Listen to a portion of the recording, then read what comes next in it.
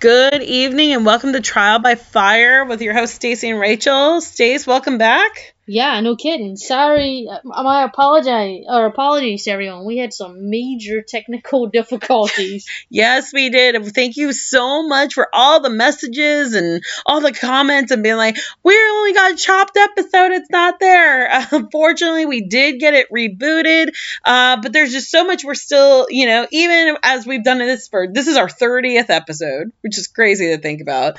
And we're still learning about different things and algorithms and things like that. So thank you for the alerts. The episode's been rebooted and we have a really good topic for you today. Yeah, so we should get started.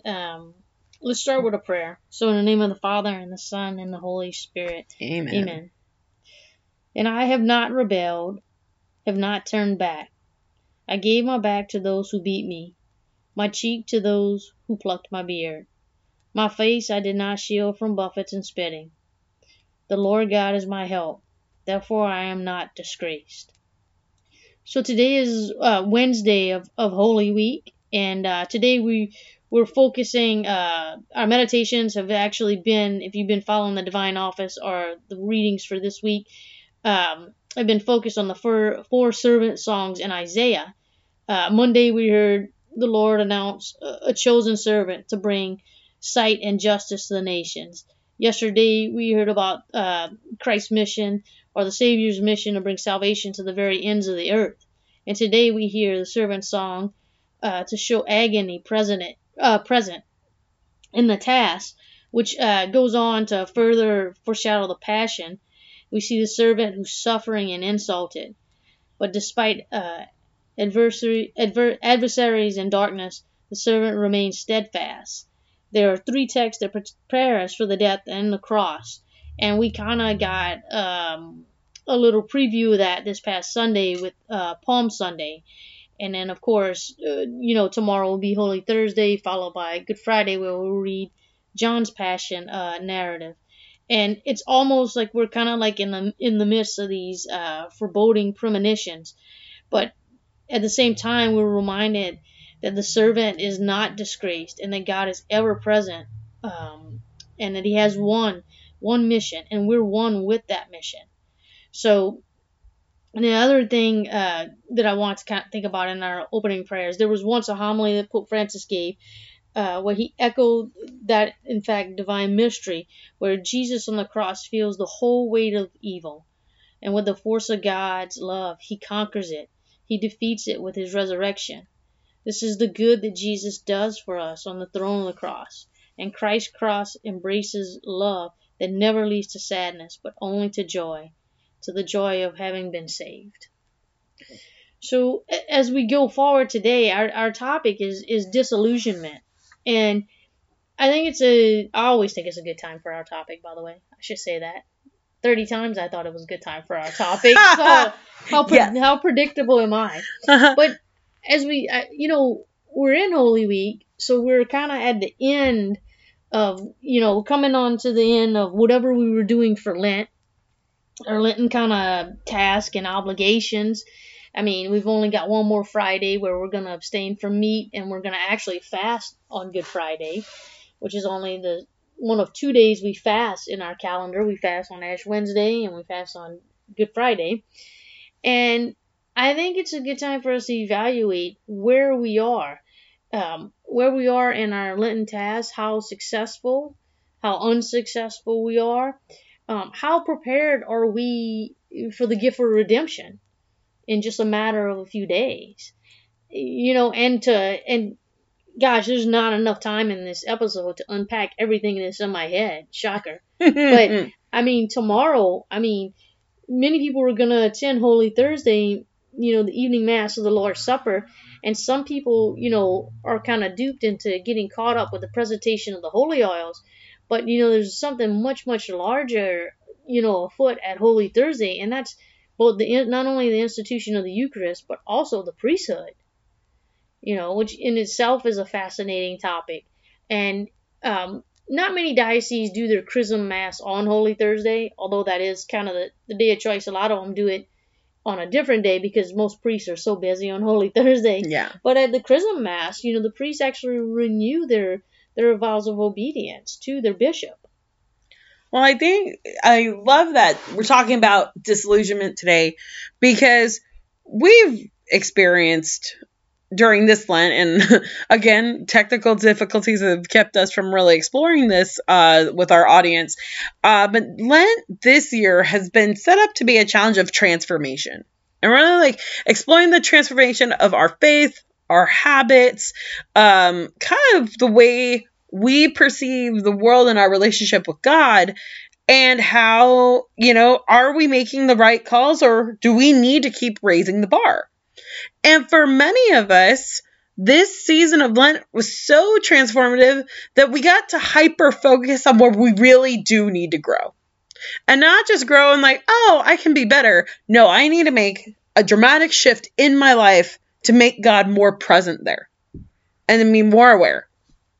And so Holy Week, in my opinion, is the great way to surrender those ailments. To surrender those feelings where, where you thought you were doing everything right. You've had 40 days to prove, sorry, we need to amend this. And now during Lent, this time, this Holy Week, we get to actually surrender that realization. To be like, wow, even after 40 days, I still have to bring it forth to God. And I've mentioned this before in prior podcasts, but Holy Thursday is my favorite day of Holy Week. Really? I know, I'm so weird. I love this day. Down to like even the historical importance of honoring the Last Supper. I mean, artists across the world create sculptures and art to honor that first time it was determined to be like the body and blood of Christ. Like, this is it, like bread, wine, body, blood. Some of my favorite songs include like that whole representative movement. You mean like the Pange Lingua? Yeah. By Thomas Aquinas? Yeah, that's a good one. And I just, I think about that setting of what we see, and of course, like me thinking my homegirl Mary Magdalene, I'm like, I know she's back there, I know she's not depicted, but I know she's present. And there's a part of me that with this Holy Thursday, even down to this watching them wash the feet of the servants of the church, you get to sit there and be like, oh, wow, okay, this is my time to hear that call. It's this time to be like, yes, before Mass, I looked at my Lenten sacrifice, my almsgiving, my penance, and even if I was horrible at it, even if I was just completely like, you know what, life threw me awry, I could not focus, I did not get it, I got to leave that disillusioned expectation of myself and now can be challenged to be better after Easter. I get from like that point on and be like, okay, you did get clouded. You did lose your way. But now what are you going to do for God now? This is the opportunity to launch and recreate your faith to be best for God. All right. Well, I would definitely say this Lent is like no other Lent that I've experienced before. Our topic today is pretty much encapsulates my Lent, which is why I think I've been so grumpy during Lent. Because normally it's a real fruitful time for me, a time that I really enjoy. And it's not that Lent is not work for me, but this year, for the first time in a very long time, I feel like I've had to work hard at doing Lent. How's that sound for being incomprehensible? I can't imagine that, knowing that just in our friendship, you're like the Lent queen and Advent's my speed. And so hearing that you were working really hard, I'm sitting going, what? Not even. I wouldn't categorize my Lent as fruitful. I would say I've felt more than ever, more desolation, more like I am in the desert, having to actually force some of the things that I chose to do, and sometimes skipping them this time, which is like not something I'm accustomed to. And I don't know why that is. I guess I just said I did a lot of reading and whatnot this in particular on St. John's Gospel, which is vastly different for me. And I think maybe I've just been caught up too much in my head and in some of the things. And then it was really funny because I was thinking the other day, because everybody bags on Judas, right?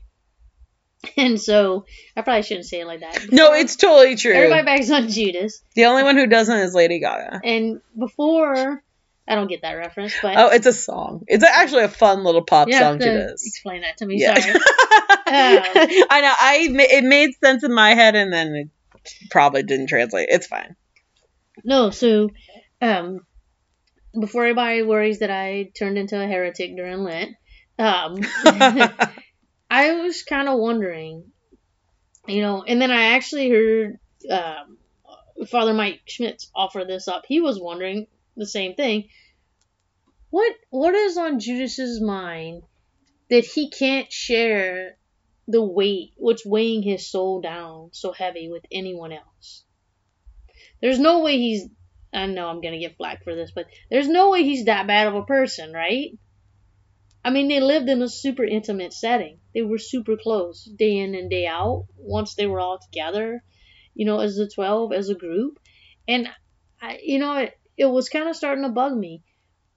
Am I like that? Do I feel that I'm so beyond repair or so beyond help sometimes that I allow myself to wander into disillusionment in areas of my faith instead of just coming to God and saying I have nothing else.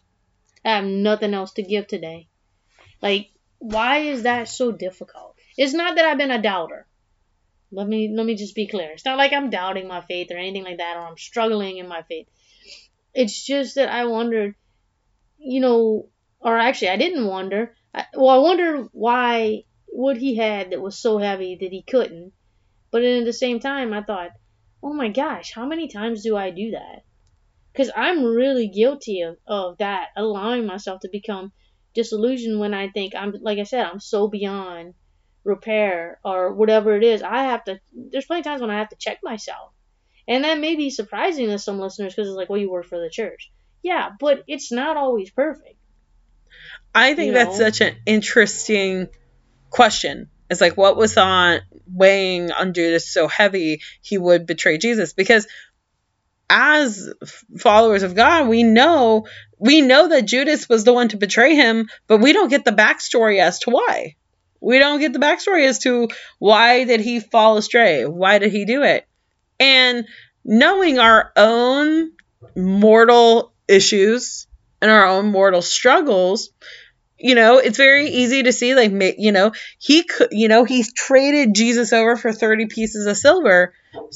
So if you think about that, what was he under financial stress? Was being a follower of Christ so dangerous that he feared that he needed to have an escape route in case they were caught? Did he lose the faith? Did he, betray to be like, I trust he's got this, but I got to look out for myself. There are just so many ways that now we make those common mortal betrayals all the time. And yet we amplify it. And then I'm not trying to say it's not a bad thing, but like we amplify it to how Judas betrayed Jesus every Holy Week. But we don't really get an explanation in the Bible as to why. None of his disciples and buddies went, bro, what were you thinking? Nobody thought to ask. And so that's a complete, now Stacy brings that question up, I'm going, oh, shoot. Well, it's just interesting because you think about it. They are, like I said earlier, they are a very intimate group. They would have known each other really well. Which also begs the question is this: it's like, if you're that good of friends, did you not see that your friend was in that much distress? Mm-hmm. Because obviously everyone knows. We don't want to sound cliche about it. 30 pieces of silver and this and that, and not that those are trivial details, but for this conversation, those are kind of trivial. But you may not know exactly. You think about someone that you're really close to, whether it's your spouse or your best friend or a sibling. Or your parents, you may not know exactly what's wrong with them, but you definitely can tell when they're having a bad day. Yeah. And you may ask them like, hey, what's wrong? Like, you having a bad day? And maybe, they don't want to talk about it or whatever. And you let it go because you just don't want to press them. But at the same time, it's just like, we never hear about, someone asking them like, what is troubling you so bad? And then once I started getting caught up into that, which I let my mind run away with itself way too much. I'd like to tell you I was doing Lectio Divina, but it wasn't. So I'm not going to sound all holy and pious over here. It wasn't that at all. Then I started thinking about, how about the patience of Jesus? That he knows it's Judas. He knows he's troubled, and he knows everything that's going to happen to him. But he doesn't really reach out to him. Yeah. It's almost like he's waiting for him to come. He's waiting for Judas to come to him. And you have to ask yourself, Jesus knew in order for the prophecy to be fulfilled, he would have to be betrayed, suffer, and die. That had to happen. But what a tremendous weight of responsibility to know that and not even confide in Peter or John or anyone that was with him to be like, I have this burden on my heart and on my mind because I know at the end I'm not going to make it. And he, instead of getting the cop out, be like, hey, our guy Judas is going to betray me, and then they handle it, he knew and let it happen. Well, and you have to think it wasn't going to end up well for Judas if the other 12 had figured it out. Because remember what happened when James and John, and they asked if they could sit at the right hand. That didn't go well either, right? So even if they knew, I kind of never get into that because everything was planned. Everything was part of God's plan. So I mean that would have not impeded the plan or changed the plan. I just think it's a very interesting thing for us to kind of think about as Catholics and as humans, as failed humans, so to speak, many times, that and limited, I should say, limited in our humanity, the fact that he sat with the Christ but couldn't unburden himself. Well, I think that ties so good into how I felt like a big old Lenten failure this year for most of it, but it weirdly turned out. I had set myself the expectation to go to confession a minimum of twice a week. I was I'm gonna go twice a week. Because your girl Rachel has a lot that I do wrong, and I could do better about being more disciplined for confession. And not only did that not happen, but when I wasn't going, it was like this weight, this burden within me just kept getting bigger and bigger and becoming highly, highly volatile to the point that it was affecting my sleep, it was affecting my judgment and kind of the way I was perceiving my situations. But then by teenagers, we were very grateful to be invited to a diocese-wide Lent retreat at Mission San Miguel, and they offered confessions to everyone who participated. Now, mind you, a huge shout out to Mission San Miguel for being able to host this event. This was definitely a fishes and loaves kind of story where they had prepared for 100 people and had 300. So it was definitely one of those where, thank goodness for the Mission San Miguel community to come in on the fly and support with everything that we needed for that day, for the additional priests to come and support. But in the original vision, confessions were only going to be offered for 30 minutes, and it ended up being 3 hours of confession availability with these amazing priests that were there. And so I took the opportunity to go. And typically, we've had podcasts about making a good confession before and how there's a formula.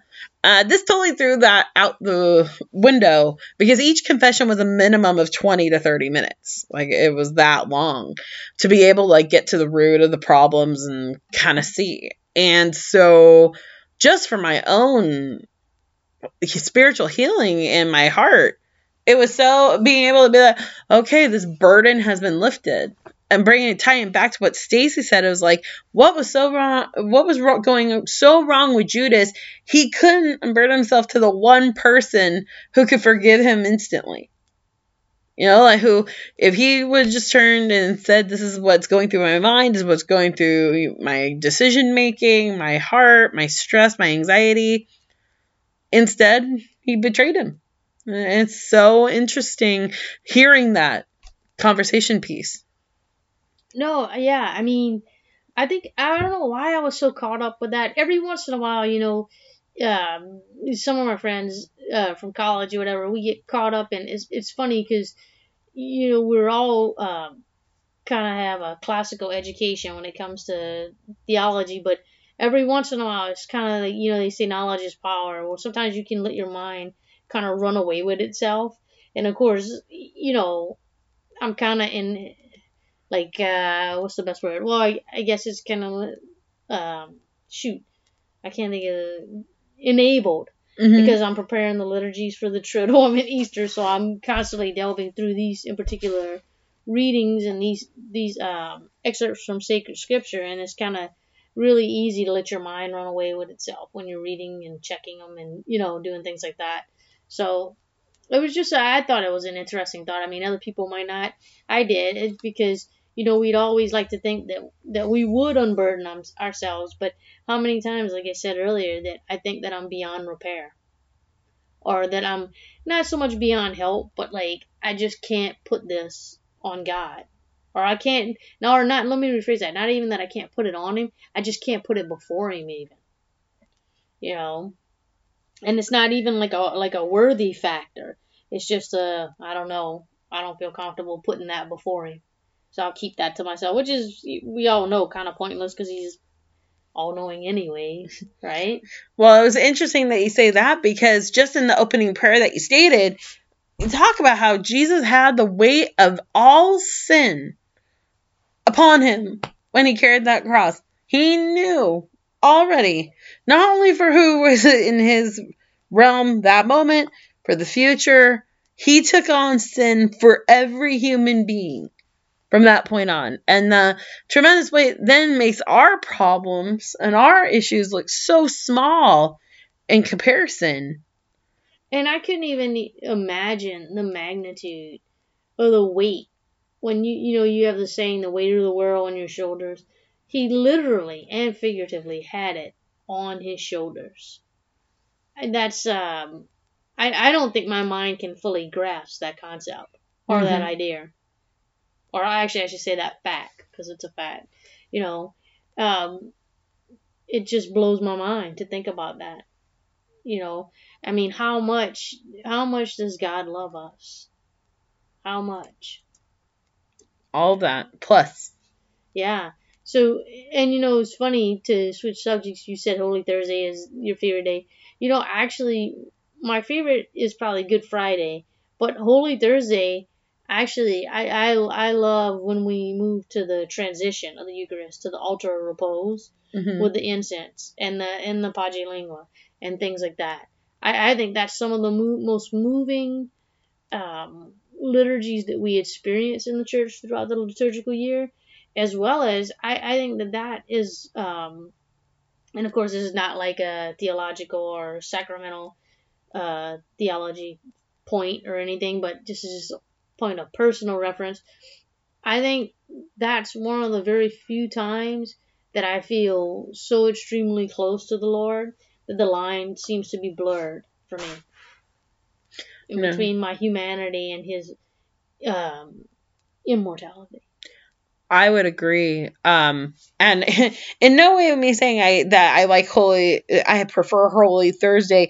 Do I not understand and love the magnitude of Good Friday? Like a Good Friday Mass, we're very blessed that they're very powerfully held at St. Patrick's over the decades that I've experienced them. However, this year is going to be very interesting because it's our first Good Friday back in the church. That's right. And, last year, Father Vince did such a beautiful job with that last year, being outdoor and still creating the solemnity of darkness, even though we were broad out into the light of a parking lot.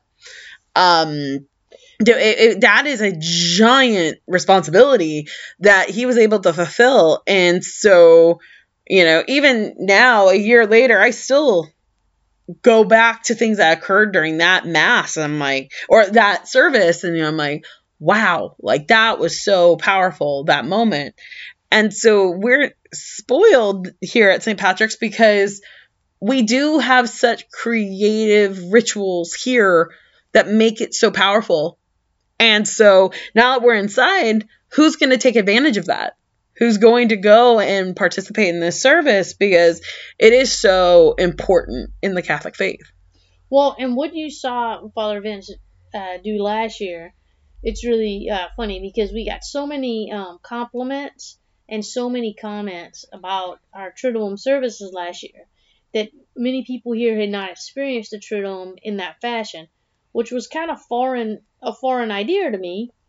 But with Father Vince and I having more and more conversations, looking back kind of on what had happened, I realized that a lot of it had to do with his Filipino traditions, and basically what you saw is what I experienced every Triduum where I'm from. So it was nothing for, on Holy Thursday, we would only have 12. They never would wash the whole congregation. 12. Because it was super symbolic of the actual 12 apostles. And many times, I know I'm going to rub some people the wrong way, it was only men, because the 12 apostles were only men. And, when we would go to the altar of repose, a lot of times the Knights of Columbus would actually hold a small canopy over Father as he carried the Eucharist. And there was a thurifer that went in, the whole church was pretty much filled with incense. And there was a thurifer that went in front with the 2 candle bearers. It was a real solemn procession.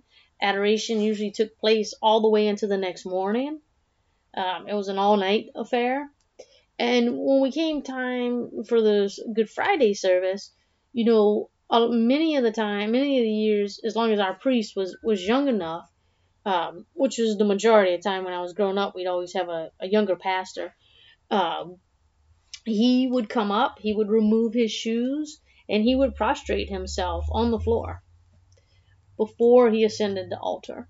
So it was always a very moving, almost, I would say, for fear of sounding sacrilegious, almost a surreal experience. It was like entering a parallel reality.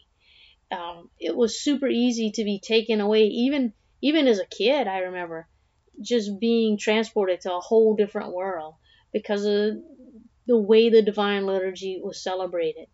And one of the things we did last year that people found very, I guess, impressionable, which I did not realize because I'd always taken it for granted, was that when Father Vince entered, he actually did not just have a cross, he had a crucifix. So he unveiled the corpus piece by piece. And when it came time for veneration of the cross, that was what they venerated. And it was very moving for a lot of people. And I think it allowed him to command a certain degree of reverence. Looking back on last year, and even as it was going, as the liturgy was happening, I was just in awe that the Divine Liturgy in a parking lot was commanding that amount of reverence, with busy traffic passing, and you could hear the cars and trucks on the road.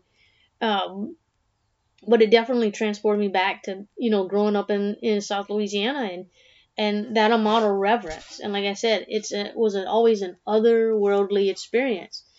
Mass was always a good experience for me when I was growing up. But I remember it was those days during the course of the year that I really felt like, not that I could ever touch the hem of God's garment, but that was close. Mm-hmm. I would agree. I mean, I even remember down to like the unforeseen powerful wind that was like gusting through that parking lot. And yet everyone stayed firm through that whole service. And it was, you would look around, even the kids were quieter. There was less distraction, even with all the cars passing. It's so remarkable. And so now we've got this year where, the mandates have been lifted. We are able to be in the church. There is a degree of normal that has been reinstated among the people. And we even got to see that on Palm Sunday with everyone congregating outside and presiding in together as if emulating what happened when Jesus went through Jerusalem. And so there's going to be this degree of engagement now that we hadn't seen. And I wonder what people are truly surrendering to God this day. It's gonna be pretty. It's going to be a very something to not only be honored to be a part of, but also observe. And of course, you guys know I'm like a sucker for people observation. I'm like, give it to me. So I'm going to be like, oh my gosh, like how are people truly engaging in this? Yeah, and I think it's all happening. Everything is kind of coinciding at a really good time, because these are the liturgies that kind of involve the congregation the most. And now that we have hardly any restrictions, really, it's kind of coinciding at a good time, because gosh, it would just be really difficult to be inside the church and not have the people able to respond or to venerate the cross, or so it's all happening in a really good time. I think the timing is really ripe for almost kind of like a reopening, a welcome back. It's a good time.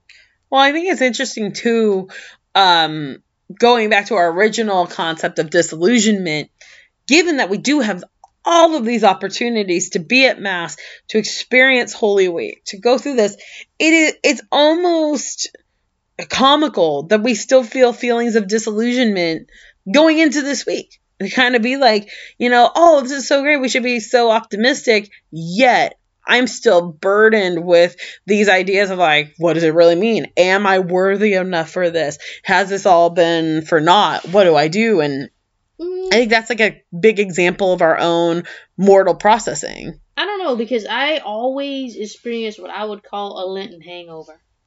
Because I feel like Holy Thursday and Good Friday, and then even the Easter Vigil to a certain degree, I always feel like, Easter Sunday, although I know before anybody panics and writes letters to my bishop, I understand the theological significance and all that, but I categorize my situation as having this Lenten hangover, because I feel like Easter is just too quick after those 3 days. And it takes me a little hot minute to get to Easter, even though I'm physically there. It takes me a second.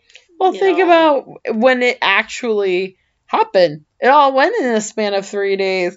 We go from, he's they have for the Last Supper. He's taken away. He is crucified. He dies. Fights the devil and wins over the course of days, and then on a Sunday, poor Mary of Magdalene walks up to that to his tomb, and he is gone.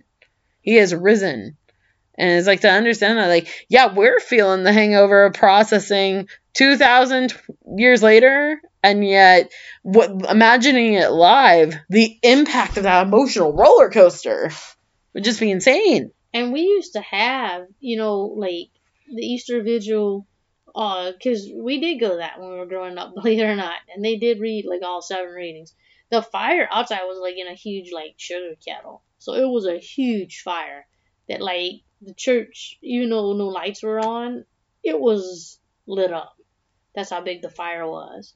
But one thing that was, especially in my house and in my grandparents' house growing up, that was heavily impressed was, on Good Friday, there's the tradition they don't do anything pretty much from like 12 to 3, and especially like no digging in the ground, no any kind of anything.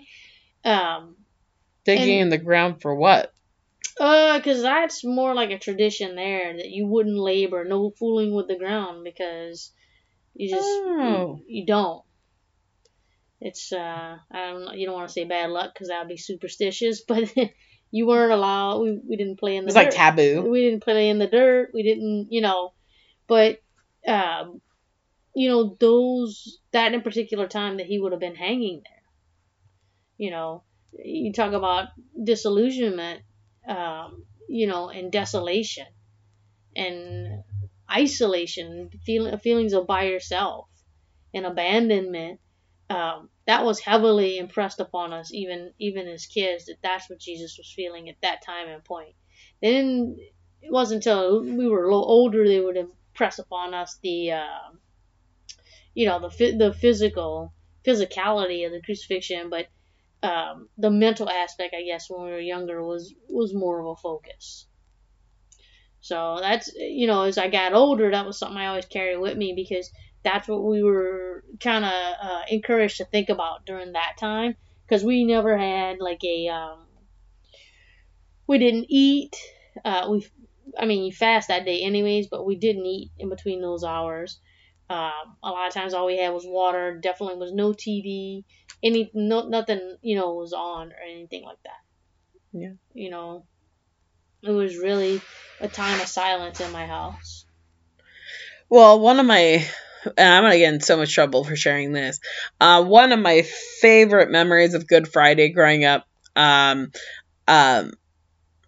was in middle school or something like that. I think middle school or high school. And of course, at that age, you're rebellious. You're always, tempted to talk back to your parents and be like sassy back. And not surprising, I do have a big mouth and a lot of attitude, and did not stop at that age. And I remember my mom picked us up from school and my best friend to go to Good Friday Mass. And she just reams into me before Mass of like, your phone's going to be silent. If I even see you hint at touching your phone, you're going to lose everything. Like all like the good parenting discipline thing going on. And so my friend and I are cracking up, like just like, okay. And she goes, you need to be serious. It's Good Friday. Like knock it off, And I'm like, okay. And we go into Mass. It's dark. We're trying to pray. And suddenly a phone goes off.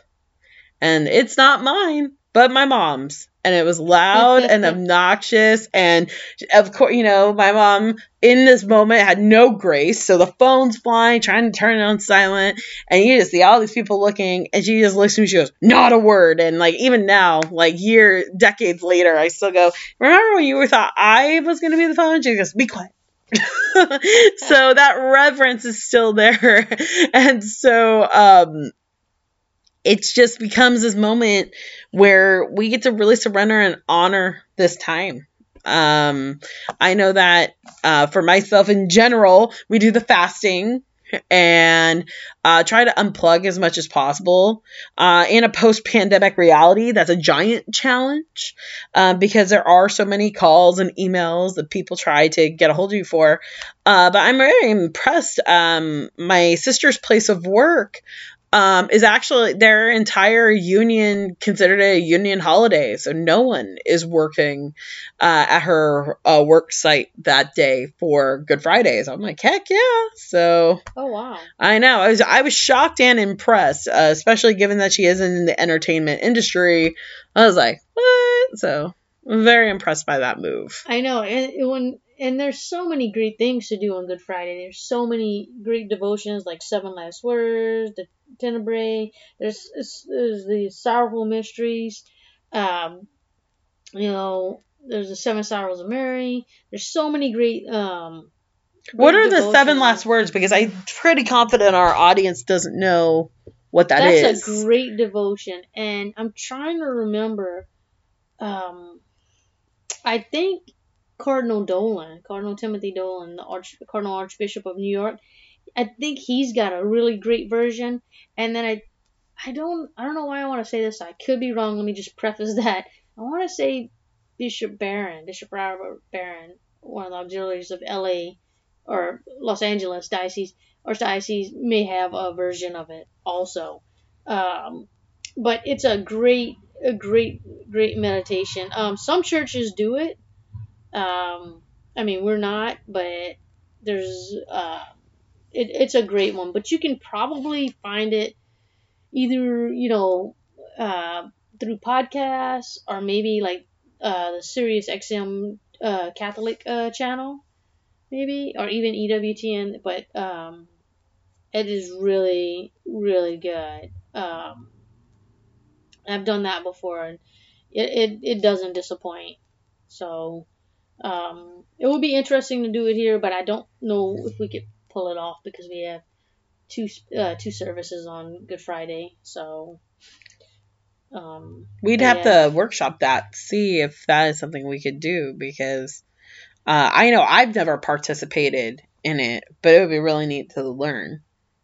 Yeah, I mean, and it can be done a couple different ways, but it's always super devout. It's just a great devotion. I couldn't say enough about it. Like I said, I haven't done it in years, but And this is the 7 last words. That's what this is called. you can look up, you can Google 7 last words of Jesus, and they're just I mean, you can do it on your own. There's just 7 short phrases that he says. So, Well, like the Father, forgive them, for they know not what they do.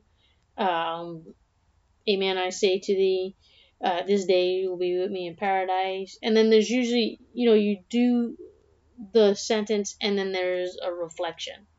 So, and then some of them have really extraordinarily beautiful music that accompany them. wow. So it's a really neat devotion. Oh, you know where you can probably get it? I just thought about it. Laudate. Oh. The Laudate app. I can't say enough about that thing. That is a free app. We discussed that earlier on when we first launched our podcast. That is a free app, and it packs a lot of information.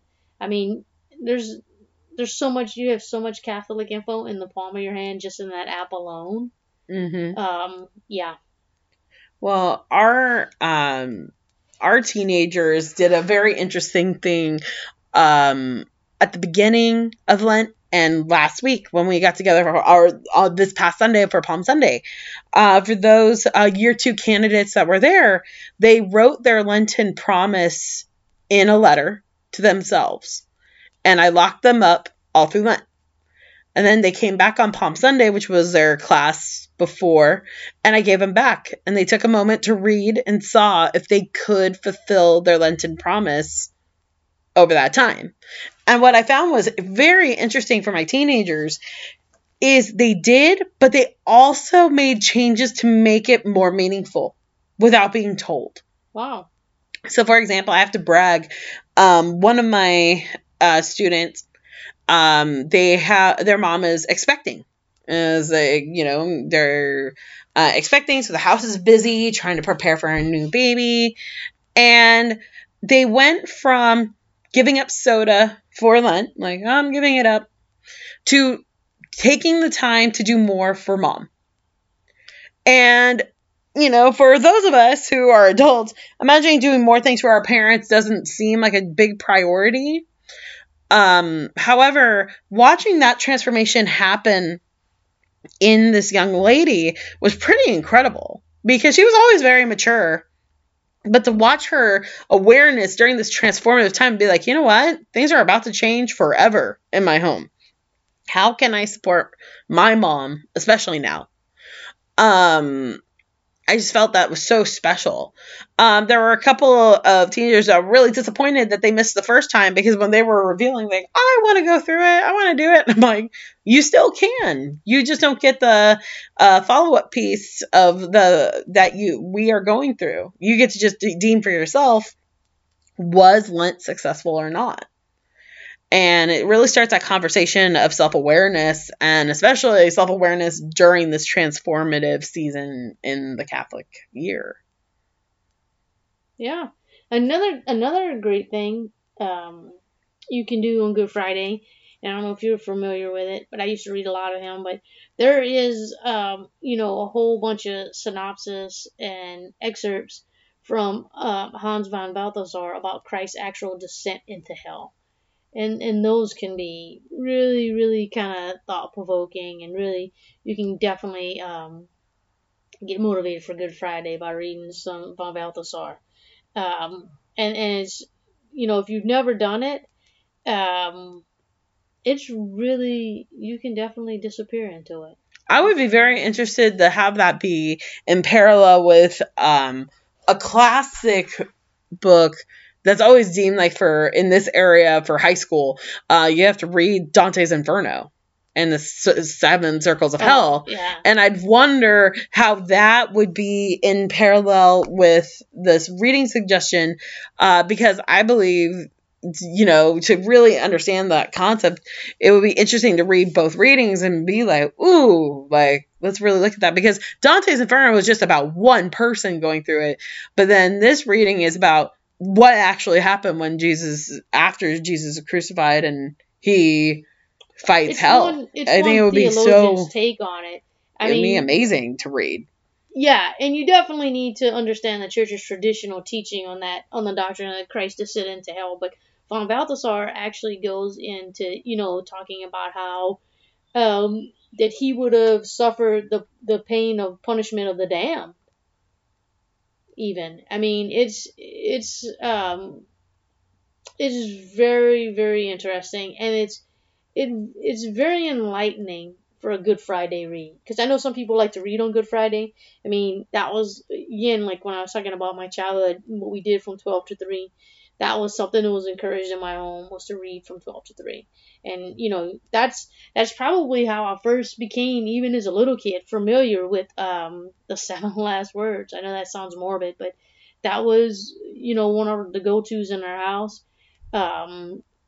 Obviously, my mama was big on the 7 Sorrows of Mary as the Mater Dolorosa, but later on, especially in my college years, I read a lot on Good Friday, a lot of Von Balthasar. So, well, for those who don't choose to read, there are 2 films that are always brought up at this time. There's The Passion of the Christ, and there's Risen. Both of which have had very recent Hollywood takes. Either of those? I have actually seen The Passion of the Christ only once. Mm-hmm.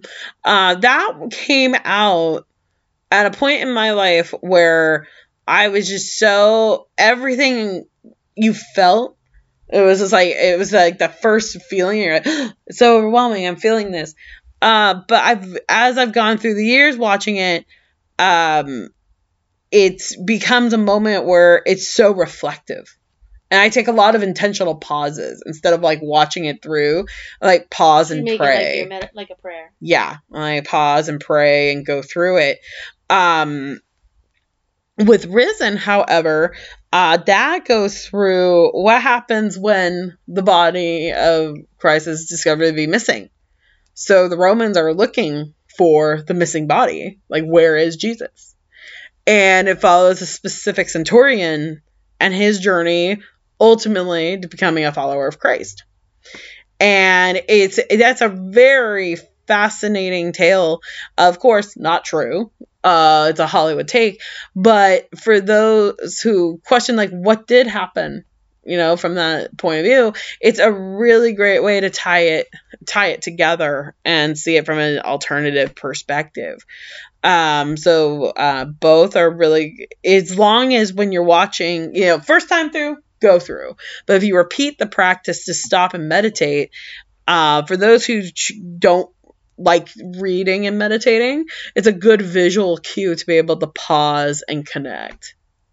Yeah, and like I said, I haven't seen, was it Risen? Mm-hmm. I've only seen Passion of the Christ once. A friend of mine worked on that movie, but the ironic thing about that movie is, I think the year before I saw it, I had actually read this whole, another friend of mine gave it to me. It is a medical account of a crucifixion. So actually when I saw that, I know a lot of people say it's hard to watch those in particular scenes. It took on a whole different meaning because I had read that kind of medical account of a Roman crucifixion. Mm-hmm. So even though it looks completely horrifying on screen, it was difficult for me to watch with that in the back of my mind. Oh, that knowledge and the full understanding of what that took. It's interesting. After I know we talk about like setting that concept of like when you have your limit in your brain, you're like, okay, this is my threshold, the threshold of understanding. watching the Passion, those difficult scenes really did set a new bar in my brain of like violence and what we can accept and our own personal connection and accountability, because we're witnessing a portrayal of Jesus dying for us. So things became less impactful in the future of like watching violence and watching those kind of things, because it was hard for me to wrap my mind. I'm like, okay, yeah, that's violent, but this was so emotional.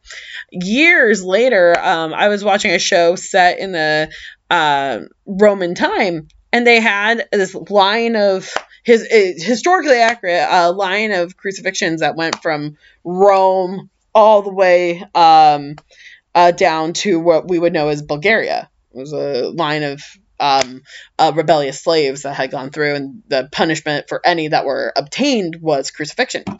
And I remember watching, and at the time you were like emotional for the characters, but it was not that same gut reaction that came from watching The Passion.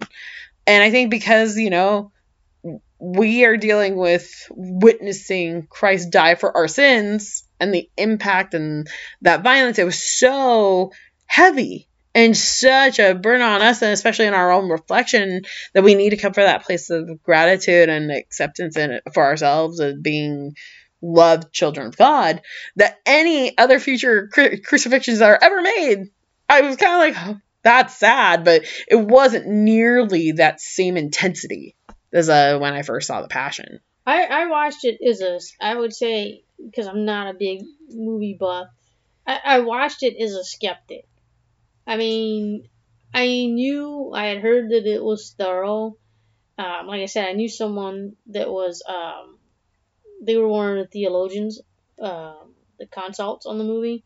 So I knew it would adhere, to scripture, but it was so visceral and so real, and then of course, seeing it, it's a lot different than seeing older movies like The Robe and things like that. With, newer technology and stuff, it made it so vivid, so real, Plus, utilizing the actual language. Yeah. That made it so much more personal, because we have accounts where they would use English and we're like, oh, he's just like us. But really getting it down to the dialect and the engagement, it just becomes a completely different experience to watch. And, on the topic of disillusionment, we had talked about Judas before, but in the past couple of years, I keep going back to, like, how much does it suck to be Pilate? Like, how much does it suck to be Pontius Pilate, who did not deem him guilty, was like, no, I really think this is a good person. This is not okay. And then in our faith, every single mass, we are reminded he was Pontius Pilate. There he was. And when we look at the readings, he didn't want that fate for Jesus. And so I think that's a big area of disillusionment for him, to be like, this wasn't what I wanted. I wanted Jesus to be, flogged and let him go. But it was the cry of everyone else to have him be crucified. Yeah, I mean, man is a frail, cruel, flawed creation. I mean, we really are. That's why when you study a lot in the Catechism, and it reiterates over and over that man was created in the image and likeness of God. You think about, we talked about Judas today, and you talk about other notorious people in the course of the history of the world who have been, just awful human beings. But then when we kind of turn the lens on ourselves, you think, how far have we gotten away from that image and likeness? Mm-hmm. Gosh, that's something that each night when I do my kind of examination of conscience, it kind of bugs me how flawed and how awful I am as a person. Well, when I think about Pontius Pilate, especially when I was going through Station of the Cross and we're going through the Passion on Palm Sunday, I really wanted to take it from his point of view, to be like, he did not deem him guilty. They were having a very positive conversation. He's like, I wash my hands of this. This is not my problem. And then ultimately it's the responsibility is thrust back onto him, and he surrenders to the cry of his citizenry. How often do we do that? Where we hold a principle or we hold a expectation for ourselves or for God that's going to be it. And yet we let pressure cave us from fulfilling that with fidelity. Well, expectation gets me personally in a lot of trouble. I mean, we just said about humanity being flawed.